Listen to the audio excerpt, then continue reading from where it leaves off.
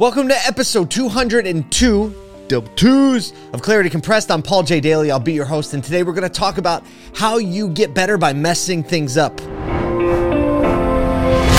We're making our way through the fog of life, and clarity is understanding where we are on the map. You are here.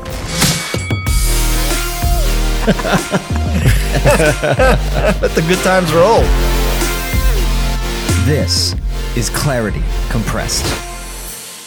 All right, I don't know how many of you have heard of something called a POAP. P-O-A-P, POAP.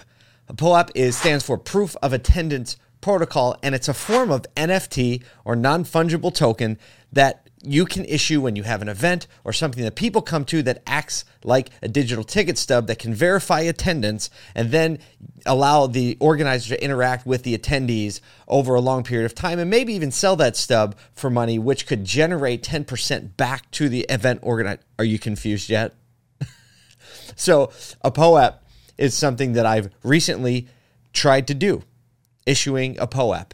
And let me break it down because I know I could be playing way far over the horizon for many of you, and I'm just learning myself. So talking about learning through messing things up. If you're willing to learn, first you have to be willing to be confused. So if you're still with me on the podcast, that means you're willing to be confused, to learn a little something. I personally have been willing to be confused as I've learned through this POAP extravaganza, I'll call it. Well, because it was tied to something. So here's how it breaks down. I am a part of an organization. I started an organization called Automotive State of the Union. It's an organization that started in COVID, rallied a bunch of dealers, talked about it last week. If you didn't hear the podcast last week, you can go listen to it. And basically, we had this great live stream, and I want to do something for the people who were there, the people who registered to be there. And I wanted to do something that is progressive thinking and forward thinking. So I'm going into the world of NFTs or non-fungible tokens. You probably know what that is, maybe a little bit if you're in this community. It has to do with cryptocurrency. You buy it with cryptocurrency, and NFT is something that you own forever. It's verifiable proof that you have ownership of something. And so POAPs came along as a way to basically verify that you were at an event. So if you imagine for a second that you went to a football game, and in that football game, something epic happened, right? There was a massive comeback. Not only now do you have the story, but if your ticket was an NFT or a POAP, right? If your ticket was an NFT, right? I'm sorry, not a POAP. If your ticket was an NFT, now you have proof forever that you were at that game. And you have proof of that in your ticket stuff. And then maybe, because it was such a historic game, that ticket now has value on the secondary market. Well, now you can sell that ticket because it's verified proof that you were there. So that's some of what we're talking about. So I had this event. I wanted to give people a little bit of proof that they were there. And not only that, I wanted the community that was there to feel a little bit more important because they're an original troublemaker, right? They were at the event and they decided to say yes. So I created what is called a POAP. If you want to learn about it, you can go to POAP.xyz. And so then I was able to create this little digital token. We have a cool graphic for it. And now I'm helping people understand how to claim this and put it somewhere in like a little, a digital wallet. I'll say it that way. And in doing this, I have been very confused over the last few days because I've had to learn about POAPs, learn how to set them up, learn how am I going to educate people on how to receive it and have it. Because I believe it's going to be important in the future. But more than that, I believe it's important that we start to be practitioners and be willing to mess things up as the world is shifting. So we have to learn. So I've been willing to be confused. And even before that, I was willing to say to everybody, we're going to issue a POAP before I knew how to do it.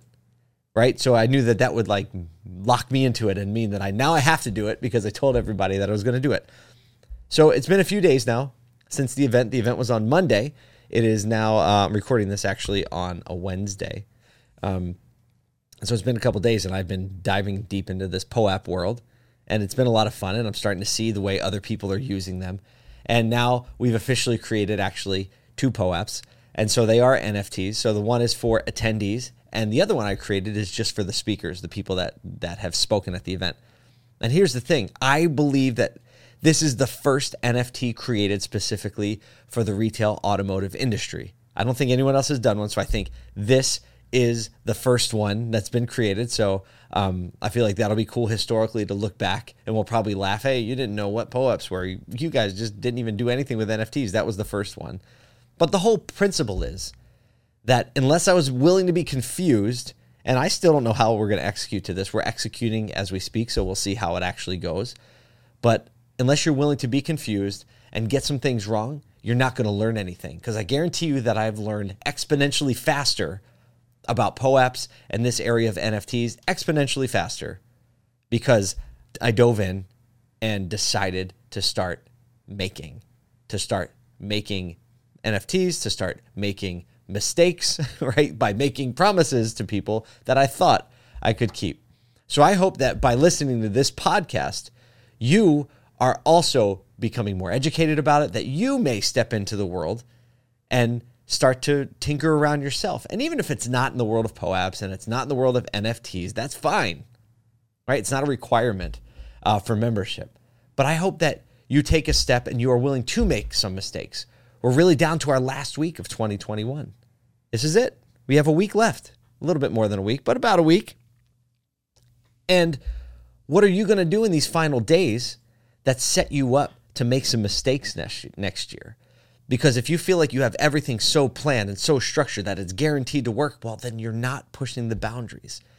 It's like if you're working out and you're doing reps and you're lifting weights that don't challenge your body and don't like tear the muscles and create some pain, right? Then there's no growth. Then you don't learn anything. You don't grow. You don't actually get any healthier, right? You could actually be going backwards even though you're doing motion.